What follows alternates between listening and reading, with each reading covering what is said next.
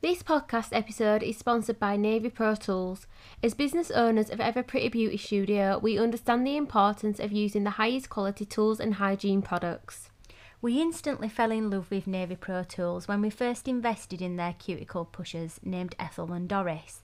Their titanium coating gives them their signature gold look, but also helps minimise cross-contamination, and we were blown away by their precision. Hygiene has always been a top priority in the studio, and using the Navy 3-step hygiene process has allowed us to work safely and effectively, giving us full confidence. Navy's hygiene system has been created with the help from Dr. Fenton, an infection prevention and control expert. If you wish to place an order, you can use our code PRETTY10 for 10% discount.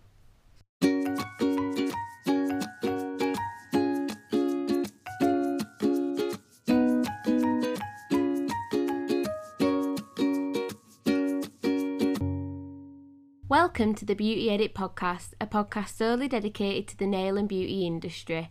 In today's episode, we are shining the spotlight on Christopher Finch, but you may know him as Mr. Finch and Skin. We will be chatting about the important topic, overcoming challenges in the beauty industry, because despite what social media may portray, there are always hurdles and obstacles to overcome. As a male therapist, Chris has a lot of experience to share. His attitude towards his work, business and the industry is powerful, and his story is truly inspirational. Keep listening to find out about the obstacles Chris has faced, but more importantly how he persevered to become the successful business owner and therapist he is today, and how he proved all the people who doubted him wrong. Hi Chris! Hello, hi. Hi, thank you for joining us on the Beauty Edit podcast. Oh, you're very welcome. Thank you for having me. No, it's our pleasure. How could we not? We've heard so many good things about you. Oh, bless. That's lovely. I've noticed a bit more people in the industry kind of paying more attention to me recently, shall we say. Yeah. Yeah. Yeah. I think because I've spent quite a lot of years quite under the radar and kind of didn't really shout about who I was or what I did. So recently, I don't know, people seem to be finding me a bit more. Yeah, I think with like the power of social media now, I mean, Yeah. it might not, I don't know if this is the case, but potentially when you started off in the industry, it probably wasn't as powerful as what it is now. Whereas now we can all get to speak to people and get to meet people Yeah. virtually that we couldn't before. Yeah, I think Definitely. that's definitely an amazing thing that's come out of lockdown. Just Yeah, connecting with definitely. everybody. Because I didn't join Instagram until about a year ago, but in the first lockdown, I know as from a business perspective, and it was really strange because I've had my business for 8 years. I've been in the industry 12 years, and I'd never really been that active on social media. I was a little bit late to the party, shall we say? But yeah, the last 12 months, I've definitely noticed more people within the industry getting to know who I am and what my story is and my background. And it's really lovely, like, because I've met lovely people like you guys that have invited me on here. Yes. Is this your Yeah. first podcast? Yes, it is. Yeah. Is it? And actually, believe it or not, I've been invited to speak on lots of different podcasts and lots of like events and things, but I'm quite a shy character and people don't always expect that from me. But yeah, I thought I need to venture out of my comfort zone, and you guys were so lovely and made me feel so welcome, so I wanted to do it. Oh, well, you're an absolute natural. Yeah, you Oh, are. thank you. And we're so pleased, obviously, that you agreed. Yeah. Yeah. Oh, thank you so much. So for anyone that maybe doesn't know who you are, because I know Yeah. we've got right in there with a bit of chatting. Yeah, Do you yeah. want to maybe give us and our listeners a bit of an introduction to yourself, please? Yes, of course, I'd love to. So, I'm Chris, and I'm the owner and the founder of Mr. Finch and Skin, and that is a clinic that is based just outside Manchester. So, I've been in the beauty industry 12 years, so pretty much my entire adult working life. So, I started 12 years ago in the beauty route into the industry. So, I did level 2, level 3, and then I had a salon when I was at college, and then that failed, and we'll discuss that later. But that failed, and then I went to work for somebody else for a couple of years, and then about 8 years ago, actually 8 years this year, I launched my own business, my own salon, and then over the years has progressed into more advanced treatments and now become a clinic. So, one of the things I mean, we need to come and visit, that's for sure. Yeah. Yeah. Don't we, Shelby? We've Yeah. been saying how desperate we are. We need Yeah. facials. We're like, Oh, we definitely need to make time and come and visit you. yes. Yeah. Where did the name come from? Oh, the name. So I've actually had a few names, business names over the period of time that I've had been in business. So my original name of my business was Beauty by Christopher LeBeau, believe it or not. Oh, I like And that. yeah, so the LeBeau came from a great great grandma. And at that time, when I opened the salon 8 years ago, um, my kind of main services were very much beauty led, like waxing, manicures, pedicures, massage. And at that time, it just felt right. And then a few years later, I changed it to the Wellington Street Day Spa. Oh. And that served its purpose for a few years because I was doing lots of massage, lots of facials. And then about 5 years ago, I relocated my business into a big premises. I outgrew my original premises. And at that time, I was definitely changing and adapting my business and my career. It was becoming much more focused around skin and treatments, and it just felt right. It just felt right, really. I kind of did it because Finch and skin rhymed. That was the main purpose for it. It wasn't. I just really liked it. But I actually am about to have a bit of a name change, a bit of an exclusive here for you. Yes. Ooh. Yes, it's nothing major, but I definitely want to change it in the sense of that adding the word clinic onto the end of it. So Mr. Finch and Skin Clinic, just because I feel like it gives a little bit of a different feel and a different vibe to the business. Yeah. Yeah, I think it does actually. I I always do. like the word clinic. It feels Yeah. very clinical.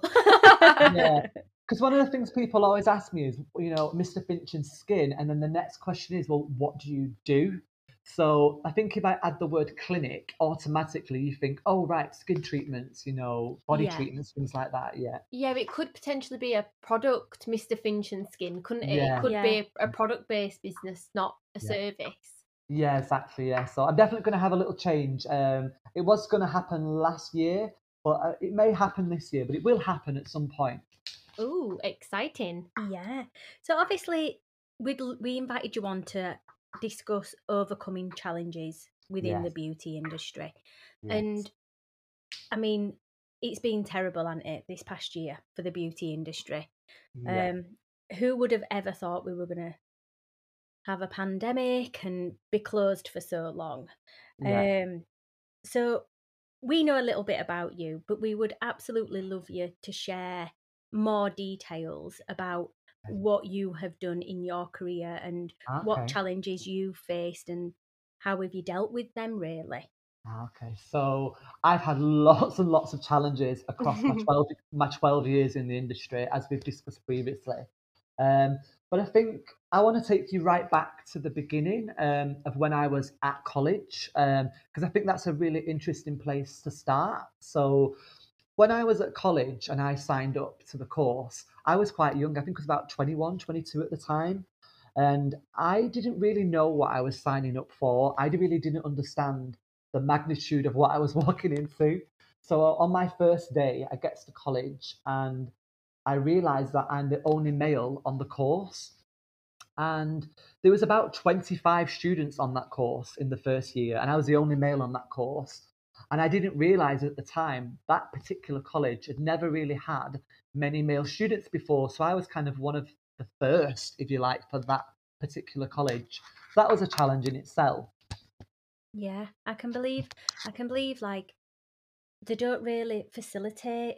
I mean, I No. would like to Yeah, think they do today, yeah, but thinking back to when we were at college, Shelby, like, I don't know, changing facilities and yes, toilets and yeah, things like Yeah. that. I don't yeah. think they were very clued up back then.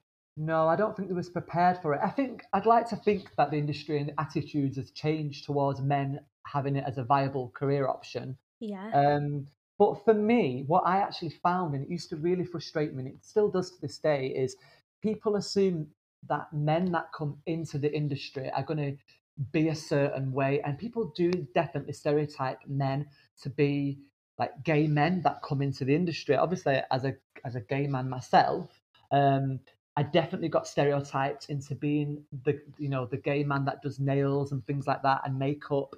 And I definitely think people underestimated me because of that.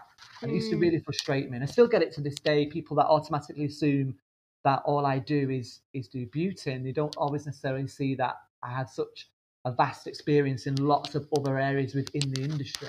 Yeah.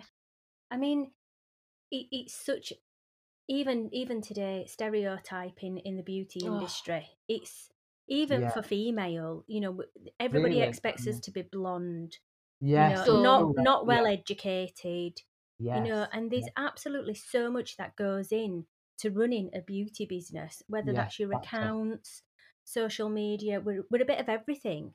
Yeah, we wear Um, many hats, don't we? we We wear many, do. many hats. We Yeah, absolutely do.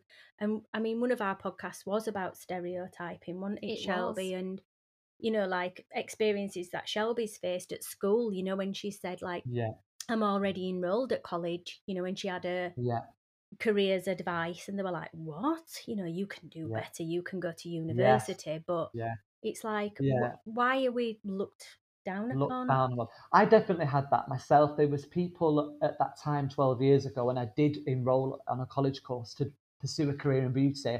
There were people that basically said to me, "You won't succeed in the industry. A male can't perform the job as well as a lady."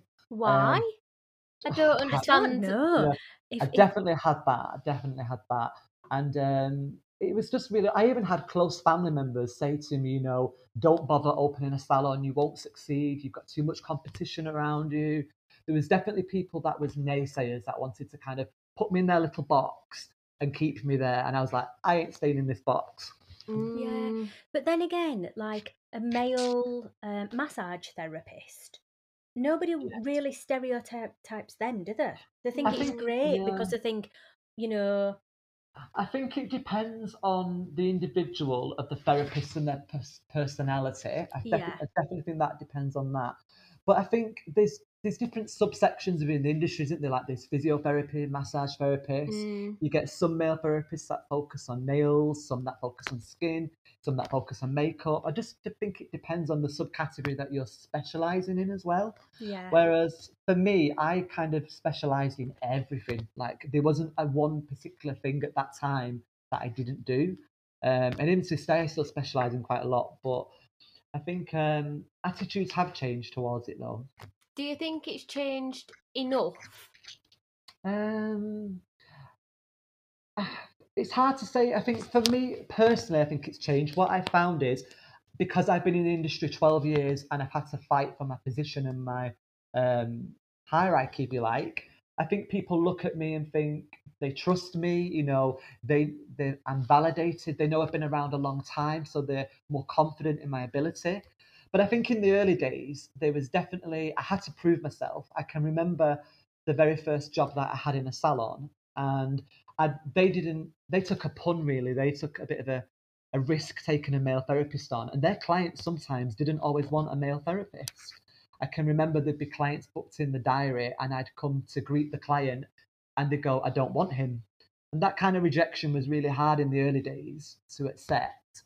But as the years progressed and I got more confident in my skills and what I can offer, I think I don't get as much objection these days as what I did back then.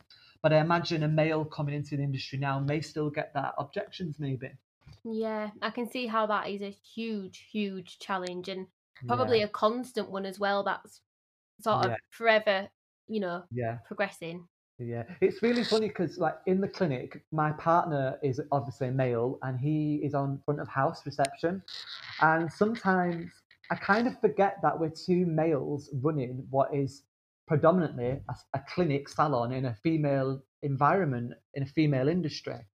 And sometimes I kind of have to, pinch myself and say, look how far you've come. Two males that are running a business that maybe 20 years ago males just wouldn't be in. Yeah. yeah.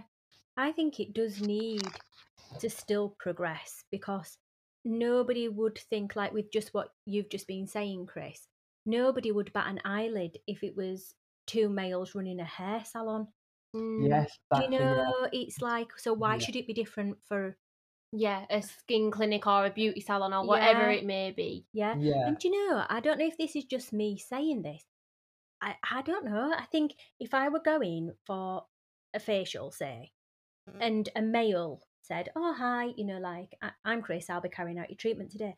I don't know, there's something, I don't know, good about it. I'd think Yeah, they're gonna know their stuff.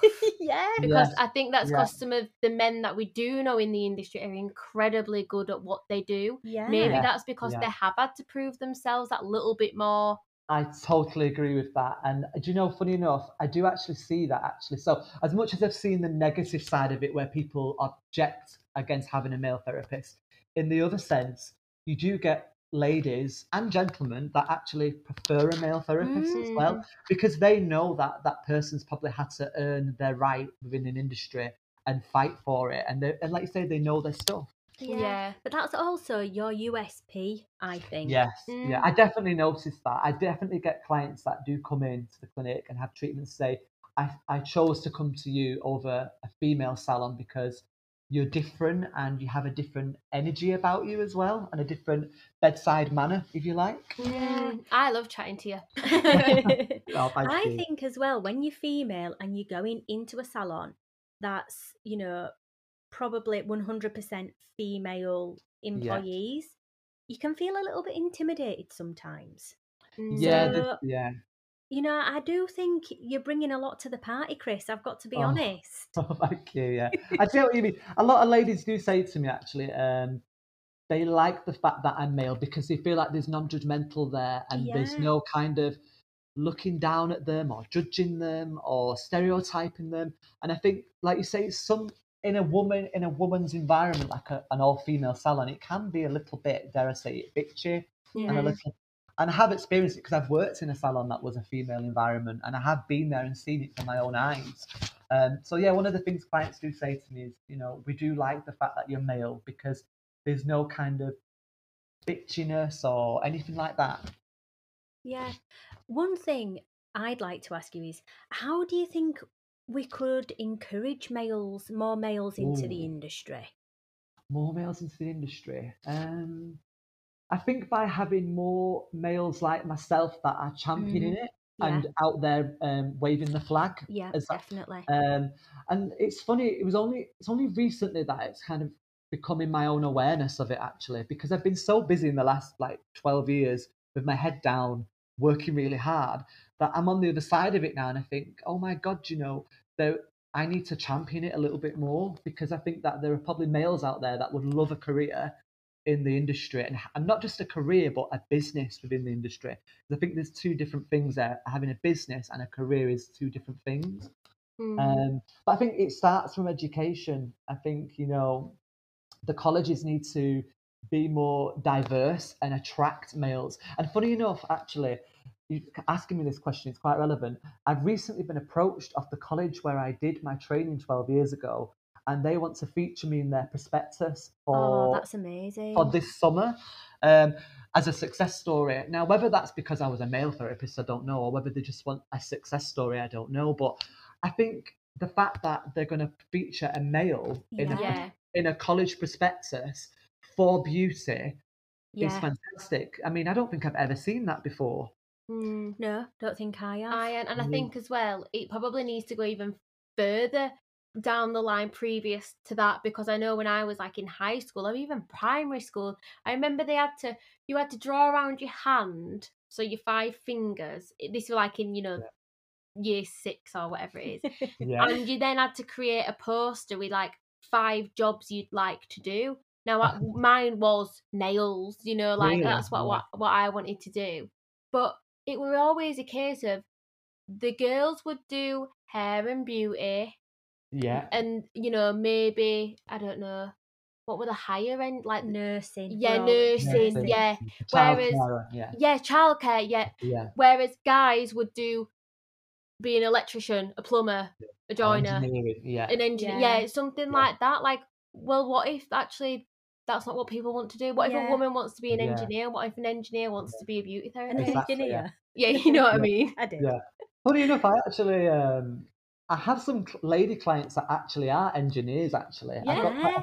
I have quite a few female clients that actually have gone down the route of unorthodox career options, just like I have. But it's really interesting that it's not just in our sector. I think it's in other sectors as well. Yeah. Yeah. It'd be nice if we were having this conversation in, 5-10 years time, and there'd been a big switch up. Yeah, I definitely. think we're going the right way. There's like this Yeah. whole, like, the pay gap between males and females and things like that. So there's definitely talk going on about how things should change. Yeah. Yeah, definitely. So, Yeah. so Yeah. going back to college then. Yeah. So you had this sort of initial challenge, and Yeah. then what happened? Oh, so quite a little bit of a sad story. So when I was at college, I thought I knew everything. I was 21, 22, quite cocky and blasé, and I thought I'm going to open a salon. So I was in my last maybe 6 months of my level 3, and I thought I'm going to open a salon. I had no money, no cash, no experience of treatments and working with clients. I just thought I'm going to do this. So I did open a salon, but sadly, it fell on its face. I fell on my face, and basically, it didn't even last the summer. And I had to close it, and it absolutely devastated me. I was absolutely heartbroken. But looking back, it was totally the right thing for me to close it because I got snapped up off one of the college tutors that had her own established salon, and she gave me a job and she took me under her wing, and I did 3 years for that salon, and it was the best time of my life looking back because it was where I perfected my craft. It was where I learned how to do what I would regard as like general beauties, like your waxing, your brows, your manicures, pedicures, your facials. It really gave me a foundation to work on. Yeah. Do you mind me asking what it was about the salon that sort of led to it? I don't like to say the word failing, It's but Closing. demise. closing. No, I don't mind. So it was a combination of inexperience as a businessman and being young and age, and it was definitely inexperience within the industry of actually doing treatments, not understanding how treatments are done. Because bearing in mind, I was still actually undergoing the training at college, and it was a proper high street salon. It was a big shop, and I was also going through some personal issues at the time. I was going through a messy breakup with my partner. I'd been in an abusive relationship at that time, and I broke free of that relationship, and it was just an accumulation of everything. Basically, I didn't have a support network of family around me. My family didn't want me to have the salon. They thought it would fail, thought it wouldn't succeed. They didn't think I was capable of having a business. So there was lots of reasons to why it closed, and it just wasn't the right time for me, and it really did devastate me at the time. I was heartbroken, and I think I told you this previously, but I can remember the first day of my new job in the salon I got offered a job in. I still had the keys to my own shop, and I can remember traveling on the bus to this new salon on the first day, crying on the bus Oh. with tears rolling down my eyes because I still had the keys to my old shop, that my dream, but I'd obviously had to give that dream up, and I was due to hand the keys in, but it just so happens I still had them on the first day of this new job, going to work in somebody else's salon, and that is quite. There's something about that experience that really humbled me, and it never really left me. What happened that day, that the crying on the bus, and I did, like I say, I did 3 years for that salon. I did exactly 3 years, and then 3 years later, I literally one day said, right, it's time to get back on it. I viewed a shop, and within a week, I'd left that salon and opened my own salon. Oh my gosh. You I sound love like us it. though. I Once love you've it. made a decision, that's it. Yeah, I do. Yeah, I think one thing, I mean, I know it must have knocked your confidence.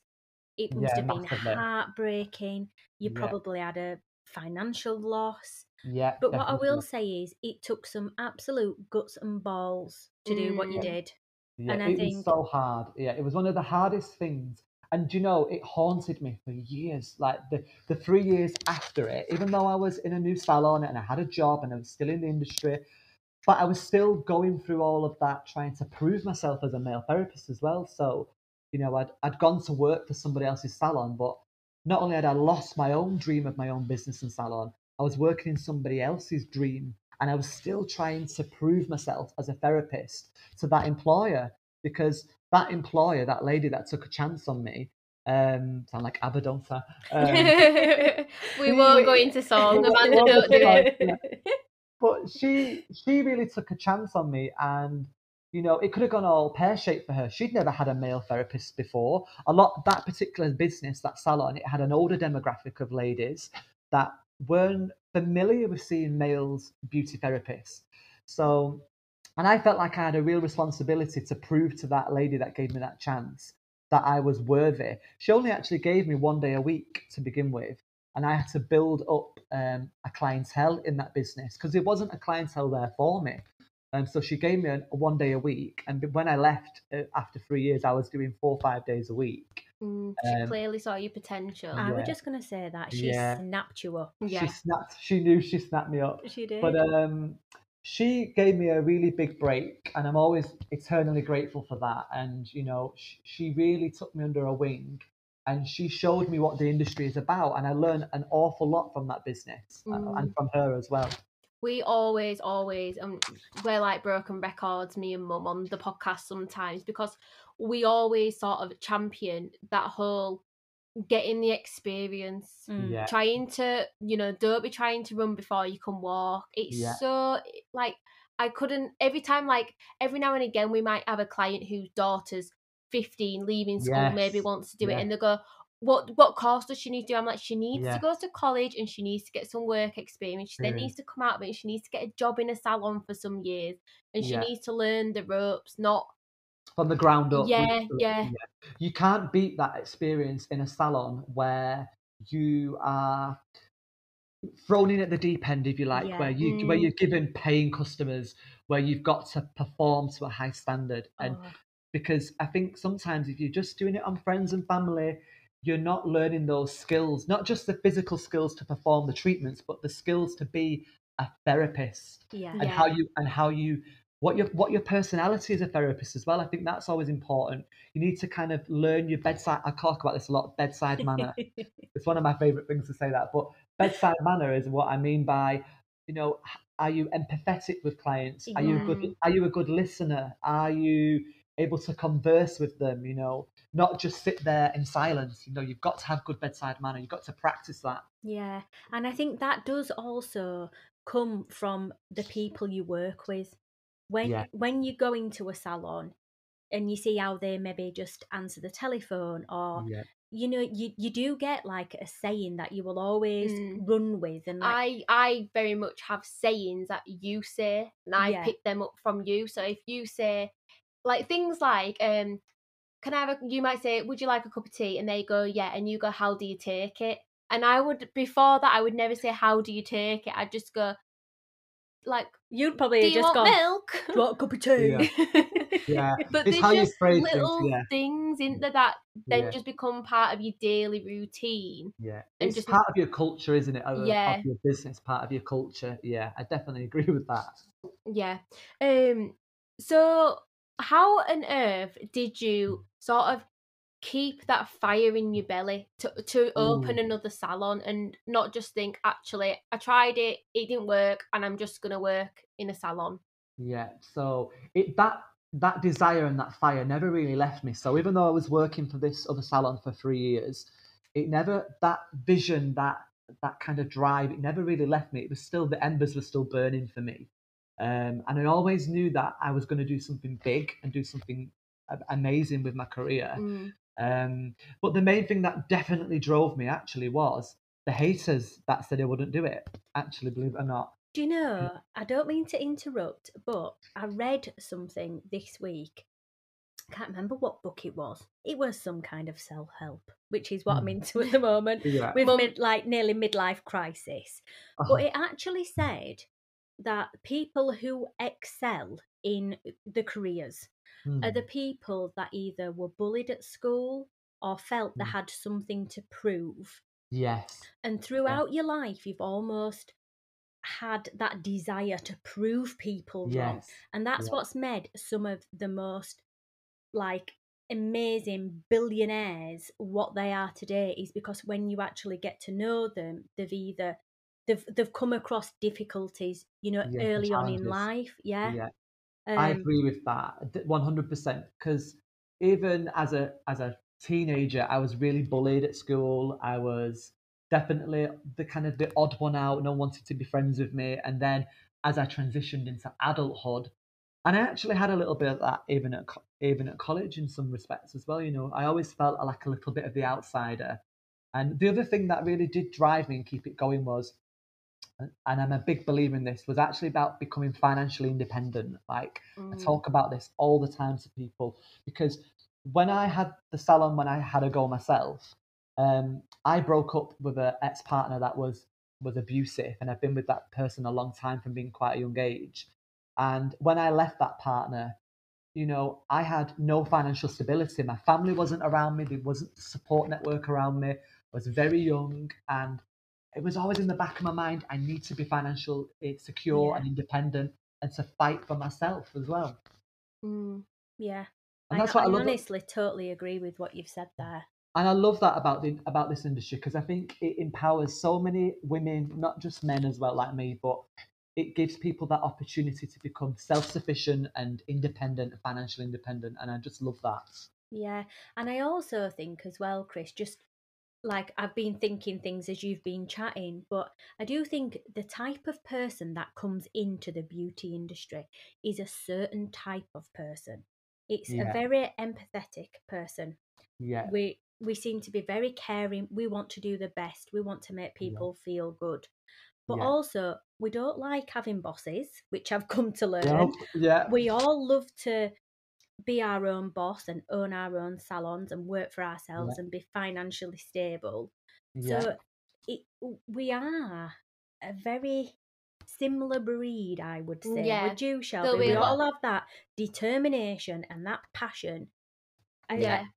I think that's why it's so good to have I'm not just blowing my own trumpet here, but yeah, to have the podcast where people can come and share their experiences, and I'm sure there's so many people listening to this when it goes live thinking, oh my god, yeah, actually yeah, I was bullied at school, and yeah. that I have that feeling, that fire in my belly, and I want to Mm. prove something to these To people. prove the point, yeah. Do you know what's been really interesting? I've just realised as well. During the last couple of months, I've been messaged so much on Instagram of people that are starting a beauty business. I don't know what it is like on Instagram. Like my following on Instagram is quite low actually, considering. But like I say, I was late to the party last year. But I must get a couple of messages a week of people that I've never met, especially women that have said to me, "Oh my God, I love your clinic. I love your story and what you offer. And I'm starting in the industry and I'm going on that journey."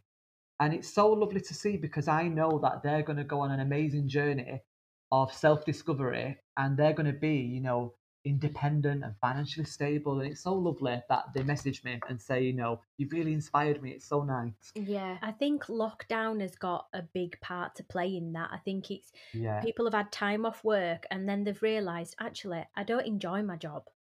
You Yeah. I know, think that definitely. I think people are looking for a career change, that's for sure. Yeah, do you know what I've become really noticeable is that, and it's become really fashionable, is that salons are moving off the high street, and I think they're moving into people's gardens and people's homes. And I've lost count actually in the last month alone of how many people I've heard say they've had a cabin built or some kind of something in the garden constructed to work from home. It's absolutely fascinating me that salons are coming off the high street and more in residential areas. Yeah, in some respects, because this is exactly what's happened to us in lockdown. We've gone from I won't call it a high street, but a premises, Yeah, a town or premises. Yeah, back to like our home studio. And in some respects, I think it's so sad. You don't want to see your high street die. It's not yeah, nice when you walk down and there's empty units, and then it starts to look a bit like run down, and Yeah. yeah. it doesn't have Yeah. that nice feel to it. But then equally, this is giving people a great opportunity that, maybe, because I mean, premises are expensive, Yeah, so exactly. expensive, Yeah, and it gives people an opportunity, like you say, to be financially independent and have yeah, that work-life balance as well. yeah. And who knows, in maybe 5 years from now, these little startups that are people working from their gardens or home spaces, they might grow their business to the point in 5 years where they expand into Yeah. that back onto into the town centres and the cities, and they open. These are the next generations of salons that are going to come up and forward through the ranks. Yeah, because that is like literally that's what happened. We had a home salon, we were busy, we expanded to the high street. Due to lockdown, we've gone back again. Oh, So, Yeah. but yeah, like we see it on both sides, don't I we? think they're calling people now that are starting businesses like lockdownpreneurs oh, because really? they are going to be the next generation of like Yeah. entrepreneurs. Definitely, and they do things completely different to how even I did it, like back when I began. That it's a completely different world that we are living in Yeah. now. I think the way when you set up a beauty business now, it's very different to how it was even a decade ago when I did it. I think we've got more resources to our fingertips these days. I Oh, think with yeah. social media, that didn't exist when I was at college. Snap. I know. Yeah. I know, but how amazing is it? I mean, obviously, we won't go into social media because there are Yeah. lots of pros and Cons. cons Yeah. to it. Yeah. But it's an amazing marketing tool, isn't it? Yeah, it's a fantastic tool, and like I say, I was late to the party. I haven't always necessarily utilized it to its best potential. It's definitely something that my attention's on now and focusing a little bit more on. Um, but I think you can really tell your authentic story through social media and about who you are. And that's what we didn't have that platform when I began. Yeah. Yeah. So when you then opened the, I don't, should we call it the second salon? So Has yeah, the it second been salon. Yeah. all smooth sailing from then on? So it's been a really interesting journey the second time round when I did it. So, like I say, it's been 8 years this year since I opened the second salon stroke clinic. And when I left that salon that I worked for a few years and I opened my own salon again, it was what I would say very minimal. I just did, nails, beauty, and what I found now that looking back, I wish I'd have done differently was maybe carved out more of a niche. So, but at that moment in time, I was very much focused on I've got, very limited resources, very limited cash, and I just wanted to get open in business again.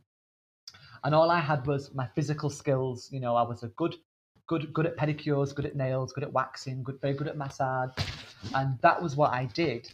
But I definitely wish I'd have maybe stepped back and looked at my demographic and who I was trying to attract, because over the last maybe 8 years, maybe 5 years, as such in the first 5 years, it was really difficult to try and find my foot in the industry when I went solo again. Was that then just something that came with time, would you say? Or did you really sort of think to yourself, look, this isn't working, I need to figure something out? It was a mixture of the two, I would say. So what happened was it was fantastic. I mean, in the first maybe 3 years, I did something like 5,000 eyebrow waxes in that first 3 years. It was like ridiculous amounts. But what really changed the business for me was I started to partner with brands and skincare brands and buying equipment and machinery. So think so. There's a brand that I buy all my machines from, Silhouette International. So I bought my laser machine, my microdermabrasion, my microcurrent, my radio frequency. And as I started to develop my own treatment menu, becoming more advanced with more treatments and partnering with more brands and retailing more brands, it just kind of unlocked different doors for me, and it attracted different clientele to me. Mm. Um, and it was a natural progression that the beauty side of my business slowed down, but the skin side and the specialisms within my business took off. Yeah. Um, and then I did 3 years in that location, and I had a fantastic 3 years in that location, but I outgrew it. I needed something bigger, and I got offered the location that I've been in now for the last 5 years.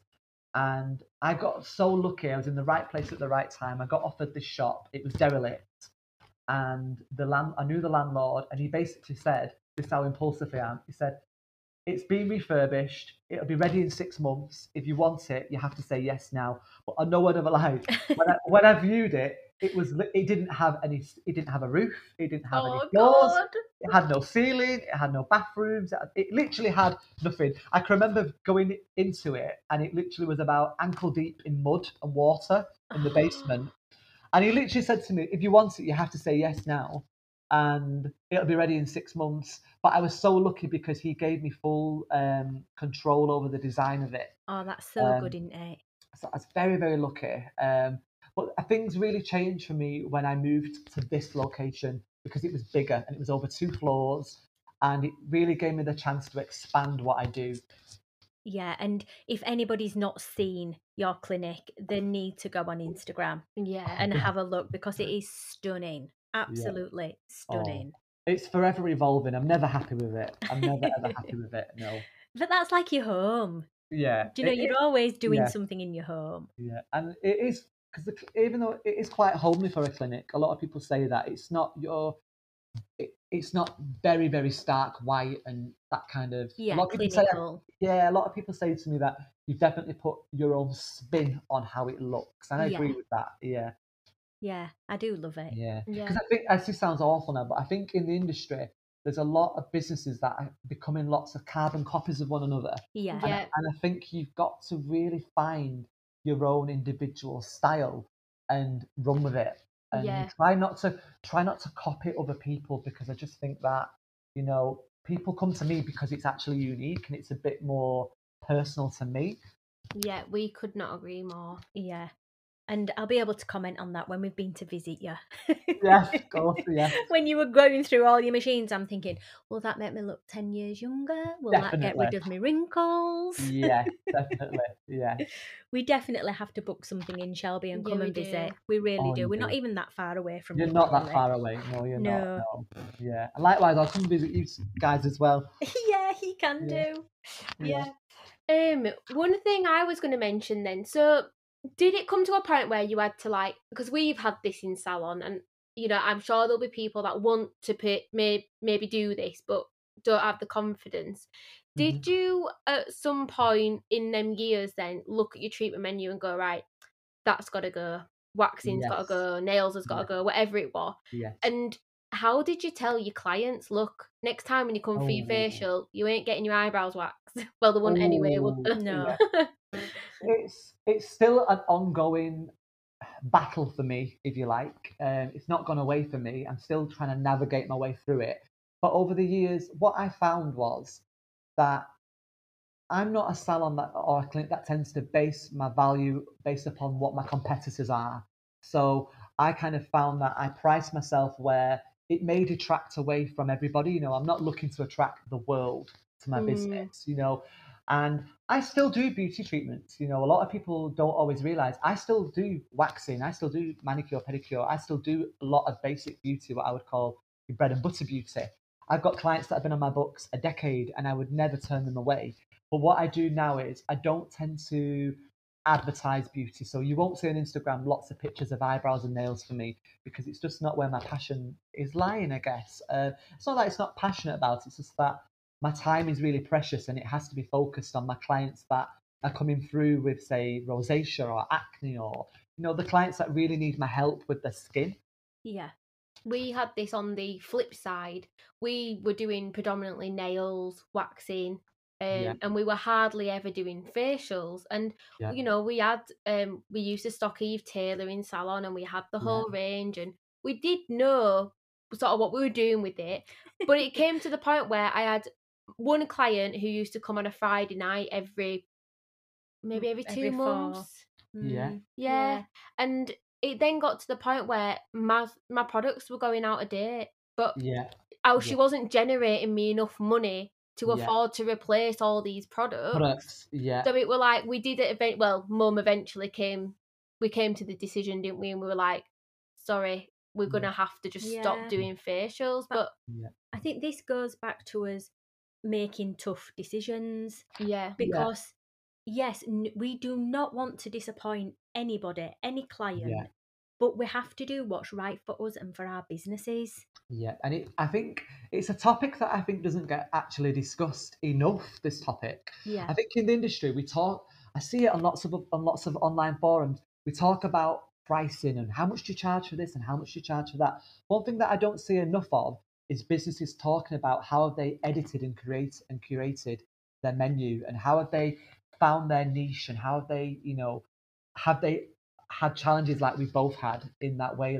as they had to make tough calls about basically chopping off treatments off the menu.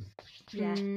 I think Yeah, naturally we're born to, or I don't know if we're born to, but we're programmed to put out the positive things, yeah, to rave about please. when you've maybe hit a goal that you've been trying to, and put it on your social media and tell everybody, about this great thing that's happened. But we're also reserved to say, actually, I made a mistake. Yeah, Actually, I'm now having to make a very tough decision. Yeah, and, can you learn from my mistakes? That sort of yeah, thing doesn't get spoken about as often because maybe that's because, I mean, we've been through it. You feel a bit embarrassed, maybe. You yeah. feel a You little feel bit, shamed. yeah, The shame of that actually is holding your hands up and saying, "Do you know what? I've been doing something that's not working for my business, and I now need to change direction." And I think a lot of people are feared of actually doing that. And if people that are listening to this, my advice would be, if you have something in your business that's not quite right, just change it.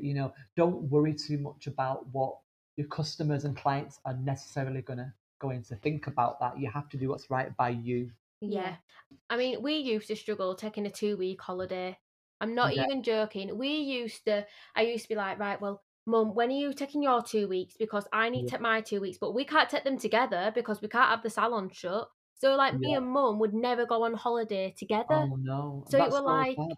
yeah, and then after the lockdown, like I said to a client today, she was talking about holidays, and I said, just to let you know, I am taking a 2 week holiday if I can, because I don't feel Yeah, bad about it anymore. That's the way yeah, life should be. We are, yeah, whether you are self employed or yeah. employed, you should have time for Those yourself. breaks, yeah. I think one of the hardest challenges actually in the industry, and this is across all the beauty, is when you're in our kind of field, people feel that they have ownership of you and they feel like you are compelled to be there for them whenever they expect you to be there.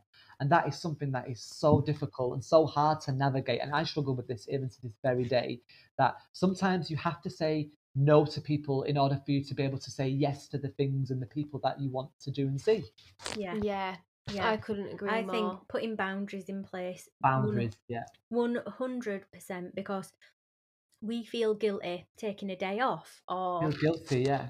but Or yet you feel guilty saying no to that client that wants you at 6 o'clock on a Friday or whatever it yeah. be, or like I think in the last maybe eight, in fact 12 years since I've been in the industry, I probably only ever had off about maybe 5 Saturdays in the last 12 years. Which there's me preaching, and Crazy. then I know, Crazy. but You need to eat your words. I know I do, I know I do, I know I do. But then again, we worked every Saturday and late Yeah, nights. But we yeah. stopped working Saturdays, didn't we, Shelby? About About 3 years 3 years ago. ago. So you don't work Don't Saturdays? work Saturdays. We do. Really? We do Yeah. Mondays instead, which actually Yeah. works really well. It seems Yes, to be, I I think, imagine that. imagine you've got like clients that are hairdressers or in a similar line of work. They tend to have Mondays off, which then works Yeah. really well for us. Mondays are super busy for us every week. Really? Oh, that's Mm, so surprising. I think because you work from home, it's giving you that opportunity to do that. Yeah. yeah, Exactly. I think, like for myself, I probably struggle because I am in a town centre yeah. location. Yeah. There's lots of shops that open around me on a Saturday, so sadly I have to work Saturday. But I don't mind that though. I'm kind of used to it now. I do think working Saturdays is part of the industry. The reason Yeah, why we stopped is because we did go home and all our neighbours are off work on a Saturday. We didn't want to upset the neighbours by having clients yeah, coming and going. There's kids playing on the road all the time where yeah, we live. It's just not. It wasn't suitable for us yeah, really, and it gave us a really good excuse not to work Saturdays. Yeah, I knew you were yeah. going to say that, but we shouldn't have to make up excuses, should we? No. Should Yes, say, there well, is this. actually, Mary, I'm only going to be working Monday to Friday. Yeah. You know, About when was it? About 2 years ago, because I've over the last couple of years I've experimented with working hours and different things. And about 2 years ago, I dropped down to a 3-day week with clients, and I upset clients because they couldn't get in it because wasn't doing clients Monday, Tuesday, Wednesday. I only did Thursday, Friday, Saturday with clients for a period of time for about a 12-month period. And I did lose clients for it, but I also clients did work with me and they did kind of fit around me a little bit more. But I have reverted back to full-time hours again with clients now. But that's just because I was trying to grow the business and focusing on the business at that time. yeah, the thing is, like we always say this as well, Shelby, when you are the business owner, it's Yes. very difficult for you to physically carry out the treatments, Yeah. as well as find time to be the accountant, the cleaner, Yeah. It's the marketing expert, and everything yeah, else that comes with running a comes with it. Yeah. business. It's And it's hard. and it's hard because I think a lot of therapists, they become trapped by that because they can't grow the business because of that, because they're so consumed head down with clients constantly, they almost become an employee of their very own business. Yeah. Which they don't become the business owner, they become the employee of the business. And I just think, you have to dedicate time to scale your business, to grow your business, to learn how the mechanics of your business work, especially if you want to have a shop and the trimmings and staff and have product houses that you partner with and you sell in the business. You need to take that time to grow your company. I 100%. We just say this the whole time. We agree with you, Chris. We agree Yeah. with you. But we do. We 100% do. Oh, thank you. Is there anything sort of like now then, moving forward in the future, is there any challenges that you can see that maybe currently you need to overcome or you can see arising in the future that you're going to have to deal with? Yes, so I do have a challenge at the moment, and the challenge that I have is time restraint. So I've been in, like I said, been in the industry a very long time, which is fantastic, but it comes with its pitfalls in the sense that I have a huge client database and a huge clientele to serve. And, I have dipped my toe and I have employed therapists in the past. And, I'm currently on my own in the clinic doing all the treatments. And I definitely need to employ someone because I definitely need to delegate some of my clients and some of the services. And how I choose to split my time, I said earlier, I still do beauty treatments, but I still do advanced skin treatments as well. So I have to tread very cautiously how I still grow the company in the direction that I want without kind of alienating the people that have been around on my books many, many years. That's a real tricky challenge for me moving forward. Yeah, I mean, I think I know what you're saying because I'm thinking back, Shelby, to when I was in a very similar situation to yourself, Chris. So I had a salon on the high street. I was in partnership with a friend. She was hair, I was beauty. Neither of us had anybody working for us, and then Shelby came as an apprentice. And she's bloody good. She's better than me. And even at a really young age of like 15, 16, she could knock out a really good set of nails. But it was very difficult to sort of like push some clients towards Shelby Yes, because so even though difficult. her work was amazing and I know Yeah. she was young, they wanted me. Yes, it's so And hard to kind of delegate that across and get the yeah, confidence from clients to take somebody else. yeah. Yeah. But if this helps at all, I didn't. I were like, well, I'm really sorry, I can't get you in. So it's either Yes. you go with Shelby or you don't. And the Yeah. minute they did, they didn't want to come back to me. Oh, really? Oh, no. We had a Yeah, client, honestly. and she still comes like now, and she came back when I was 16, which is Yeah. 9 years ago, Yeah. and she literally would say in front of my face, "Can I book in with Amanda? Oh, Is really? that appointment with Amanda?" And I'd be like, Yeah. "Yes, it's with Amanda." Yeah. Like through gritted teeth. And then one time, I think Mum must have gone away, and I was in the salon, and I said, "Look, it's me or no. You're not getting your French nails. If not." So Yeah. she did, and then she like leant over, like after I'd done her nails, she leant over with me, and she was like, "Can you tell your mum that I'll be going with you in future?" I was like, "Oh God!" I got so much satisfaction out of going home and telling Mum. Yeah. Oh, but that's so lovely that though, because that's enabled you guys to grow your business. That's what you want to happen, isn't it? That's the Yeah, ideal scenario, isn't it, in a way? yeah. I think everybody's frightened of change, and this Yeah, includes, change. Yeah. clients. But I Yeah. think if you find that right candidate to employ, then Yeah. Or So if there's maybe anybody even, listening out there, please come to me because yes, yeah, I need somebody. yeah, get your CVs in. Get your CVs in. Yeah, you heard it here first.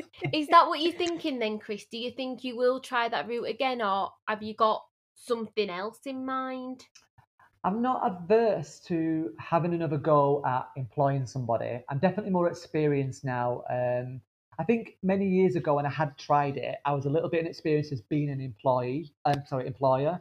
Um, and it was difficult because I'm quite a placid personality. I don't like confrontation, but now I'm a little bit more older, a little bit wiser, and I don't think I would kind of let anyone walk all over me again like that. I think there's a fine line, isn't there, between being a boss and someone's friend. Yeah. And I Yeah. think, and I'm quite a fair, level-headed person, but I definitely do need to employ someone. My partner Darren, who works on reception, he's noticed that the clinic's very, very busy and turning work away, and we do need some help. Yeah. What do they say? You either up your prices or you take somebody on. So Yes, it's yeah, like, and I can't up my prices anymore. So yeah, not because of being feared, because I'm not one for being feared about price changes. You know, that's an obstacle that is many therapists salons encounter, isn't it? Price changes. yeah, I've had numerous price changes over the years, and I don't blink.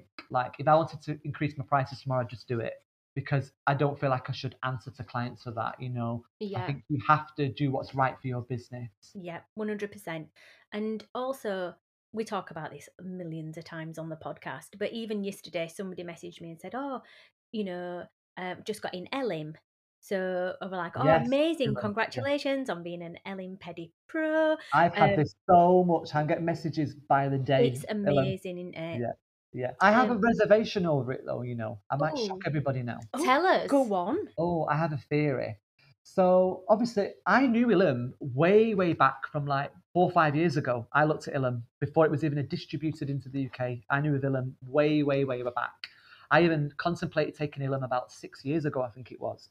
But at that point, they didn't have the distribution network in the UK. Yeah, But obviously, it was Renew Beauty, isn't it, that yeah, took the distribution last year, and it just seems to have exploded like massively. And I think there was a huge gap in the market for that kind of pedicure. yep, I certainly. just, from what I can see and what I'm kind of gathering out there, my only concern about it is that a lot of people don't know how to position it within their business in terms of price wise. And my perception of it is that it's going to become a little bit of a price war between it because there's so many salons and businesses that are offering different pricing structures with it that I just kind of feel like it's going to get diluted how great the Yeah, brand is. Yeah. That's my only concern. And my advice to people that are new limb stockists is remember, you know, it's a scientific brand, it's a med spa brand, you know, it's not always necessarily a salon brand, it's a med spa brand. That's yep, how I see it. You know, charge accordingly for it. You know, if we all charge accordingly for it, the industry's going to benefit, and all us Ilum stockists are going to benefit from Yeah. that. Right. I've got something to say now, though. woo! I I'm have. intrigued. Yeah, go on. Yeah. I've got. Right. I have got this like theory. Right. Yeah, Oh, this bugbear that annoys me, and I tell everyone about it. Like, if you speak to me in yeah, person, I'm probably gonna like preach to you about it. yeah, I feel like there should be like a movement of people, of therapists that all yeah, come together. And you know, like how sometimes people might go on strike. We should yeah. go on like a price. I don't know what to call it, but I feel like Price I strike. personally think brands should be setting to some Yes, degree yes. prices. Well, I agree like with a this. recommended, Yes, Yeah, like a recommended yeah. retail And price. yeah, and it's not even just a problem with Ilum. This is a problem across every product house in the industry yeah, Yeah, because I've had this argument with many, many brands. I get that it's locality, why prices are set for certain treatments, but I just think the industry for treatments, I do feel in some respects it could do with standardising. I really Yeah. do. I do. I To feel level Yeah. like play, yeah, there's to level too the playing much of field. a gap. There's it's too big. I understand, like, for example, you go to Louis Vuitton, a bag might be £1,000. You Yeah, don't then go to Selfridges to buy your Louis Vuitton and it's £100. It's yeah, still the same product, it's still the same treatment. I bag, feel like there should be, yeah, you might get it on a special offer. You might get a yeah, blogger who does a yeah. influencer code and you get 10% off. Can I just say to anybody listening, Shelby's arms are like waving all over the place. She's got, like pitchforks at dawn here. Yeah, I Oh, just yeah, feel like there should be some standardization and it should be set yeah, by brands that says yeah. if you use our product, this is a How much luxury you product, charge? this is Yeah, how much you need to charge in yeah, your salon, yeah. and it'll help everybody. It Got helps it. all Yeah. Yeah. therapists. Because in the last couple of months, I'm part of lots of different forums for different brands on Facebook and stuff, and it's just literally littered with therapists that are kind of stumbling in the dark and they just don't know what to charge. Yeah. I mean, pricing should actually be based upon what your operating costs are per hour, Yeah. Yeah, and Yeah. I get that. But I think there's still enough margin within the industry for people to still cover their operating costs and still have a standard pricing of it. Yeah. Yeah, and I'd love do. to, going back to Ilham, I'd love for them to kind of come out, especially Renew, who distribute in the UK, and say, actually, it's not recommended. This is what we say you charge. Because there might be salons and clinics around us that charge more or less for their treatments. And I just think it waters down people's businesses It does. for it. Yeah. It actually does. I know, like, I've lost my train of thought there. That's the menopause. I know, like, going back years, all this with pricing has started from Mary undercutting Sarah.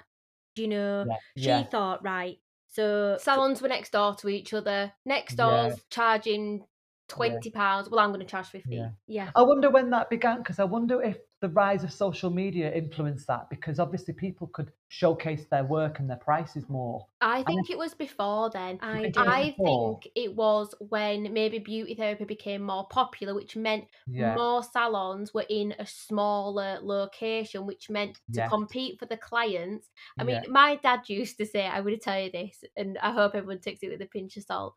Our salon used to be in a like local area called, I'm going to say it's called Outwood. And my dad used to say, there must be some ugly people in Outwood to keep you all busy.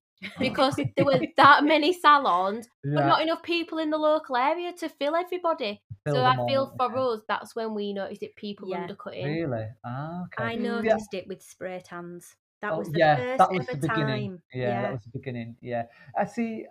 It's strange for me because I've never really based my pricing on competition. I've always based it upon my value, my experience, my operating costs, make sure I'm covering those, and the ambience and the luxuriousness of my space as well. You know, Yeah. like I've never really been one of those therapists that has undervalued what I charge. Like I'm a massive advocate for going high and charge a high price because you're worth it.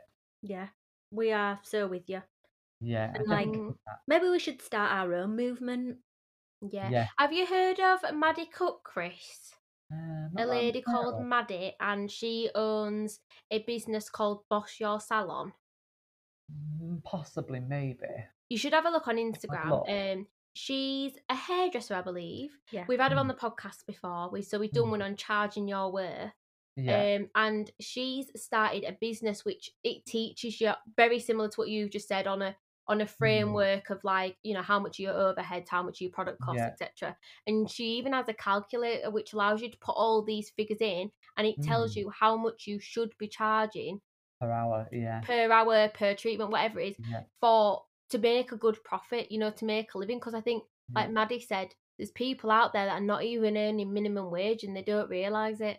They don't realize what they're doing to themselves, Yeah. and not just it's the physicalness of it as well. Like imagine if you've been doing it for 5 years and you've not charged properly, and all that strain on your body and your wrists Yeah. and all those long days, those 10-12 hour days back to back, you know, it begins to take its toll. And at the end of it, you're there to work so that you can progress in your own life personally as well as business. You know, you want that nice house and to get on the property ladder and a nice car and holidays.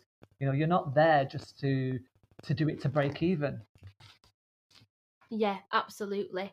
So to wrap things up, because I know we've had you for quite a while now. It's fine, don't worry. If you could give one piece of advice to our listeners right now, what would Yeah. it be? So I kind of call these my 2Ps, so persistence and perseverance. So you've got to have persistence in this industry. You know, it's not going to happen overnight. And same with perseverance. You've got to just hang on in there and believe that one day you will make it. Like I said, there's many people that said to me, you know, you will fail, you won't succeed, you won't be able to compete in the industry. But you know, I stuck at it. I never gave up. There was lots of people that when I was at college did gave up, and I actually think out of the majority of the people I went to college with, I'm one of the only ones that actually had a career in it. Out of all those girls and all those women on that course that I did, I was the one that actually continued and went on. I can think of, on the top of my head, only 2 people from my college. I can think of Crazy. nobody from Because mine. everybody thinks they can do it, but the reality of it is that it is a really difficult industry to crack and to break in, and it's not easy, you know. So yeah, my advice would be persistence and perseverance. I call it my 2Ps. What else would I say? The other one would be to find your niche really early on. Like, don't just open a salon or a business and think you're going to do everything and be everything. You know, are you going to focus on nails? Are you going to focus on makeup? Are you going to be a skin specialist? Are you going to be a masseur? You know, are you going to offer a full service menu, a full service salon? You know, if I had my time over, that would be the one thing that I would probably do, is really think about the demographic that I want to serve and the type of people I want in my business. That's because I think it would have made life a lot easier if I'd have done that, much easier. Yeah. Well, that's very, very, very good advice. We have agreed with absolutely everything you've said in this podcast. Thank Yeah. you. Yeah, we Oh are. yeah. Oh, it's You've been been a absolutely. great guest. Oh, thank you. It's been absolutely amazing. Thank you very much for Oh having me. no. Well, Yeah. I've loved it. I've loved every minute. Oh, I knew I were gonna though. yeah. Oh yeah. Yeah, and I managed to get everything out there that I wanted to say, so that's really good. Oh, brilliant. Yeah. So like obviously we spoke about your clinic, and if anybody wants to come and follow you, drop in the CV Yes, maybe. cool. Drop the CV, yeah. You're Mr. Finch and Skin on Yeah. Instagram. Mr. Finch and Skin, yeah. So, And yeah. I'm on Instagram, on Facebook, and yeah, drop me a message. You know, I love. Do you know, actually, one of the things I've realised recently is, because I've been having a lot of messages, like I said, from lots of other business owners.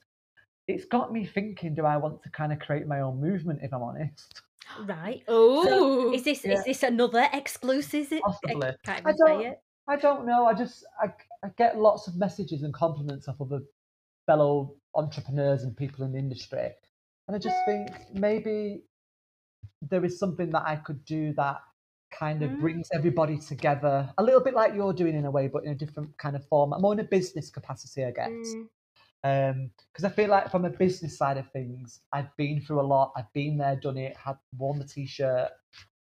There's a lot of advice that I could give other businesses that are on their journey along the way. yeah. Yeah. Food for thought. So possibly, I don't know where I'm going to fit all that in though, but yeah. Yeah. We need to find the member of staff first to Yes, free the you member up. of staff to free me up. Yeah, free Finchy. Yeah, that could be the new movement. The new free Finchy. Drop your CV in to free Finchy. Yeah.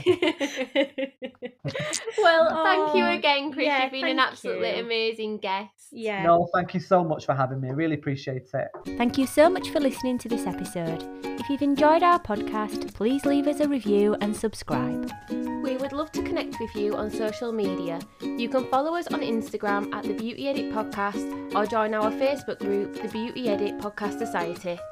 Thank you so much again, and please do look out for another episode of the Beauty Edit Podcast.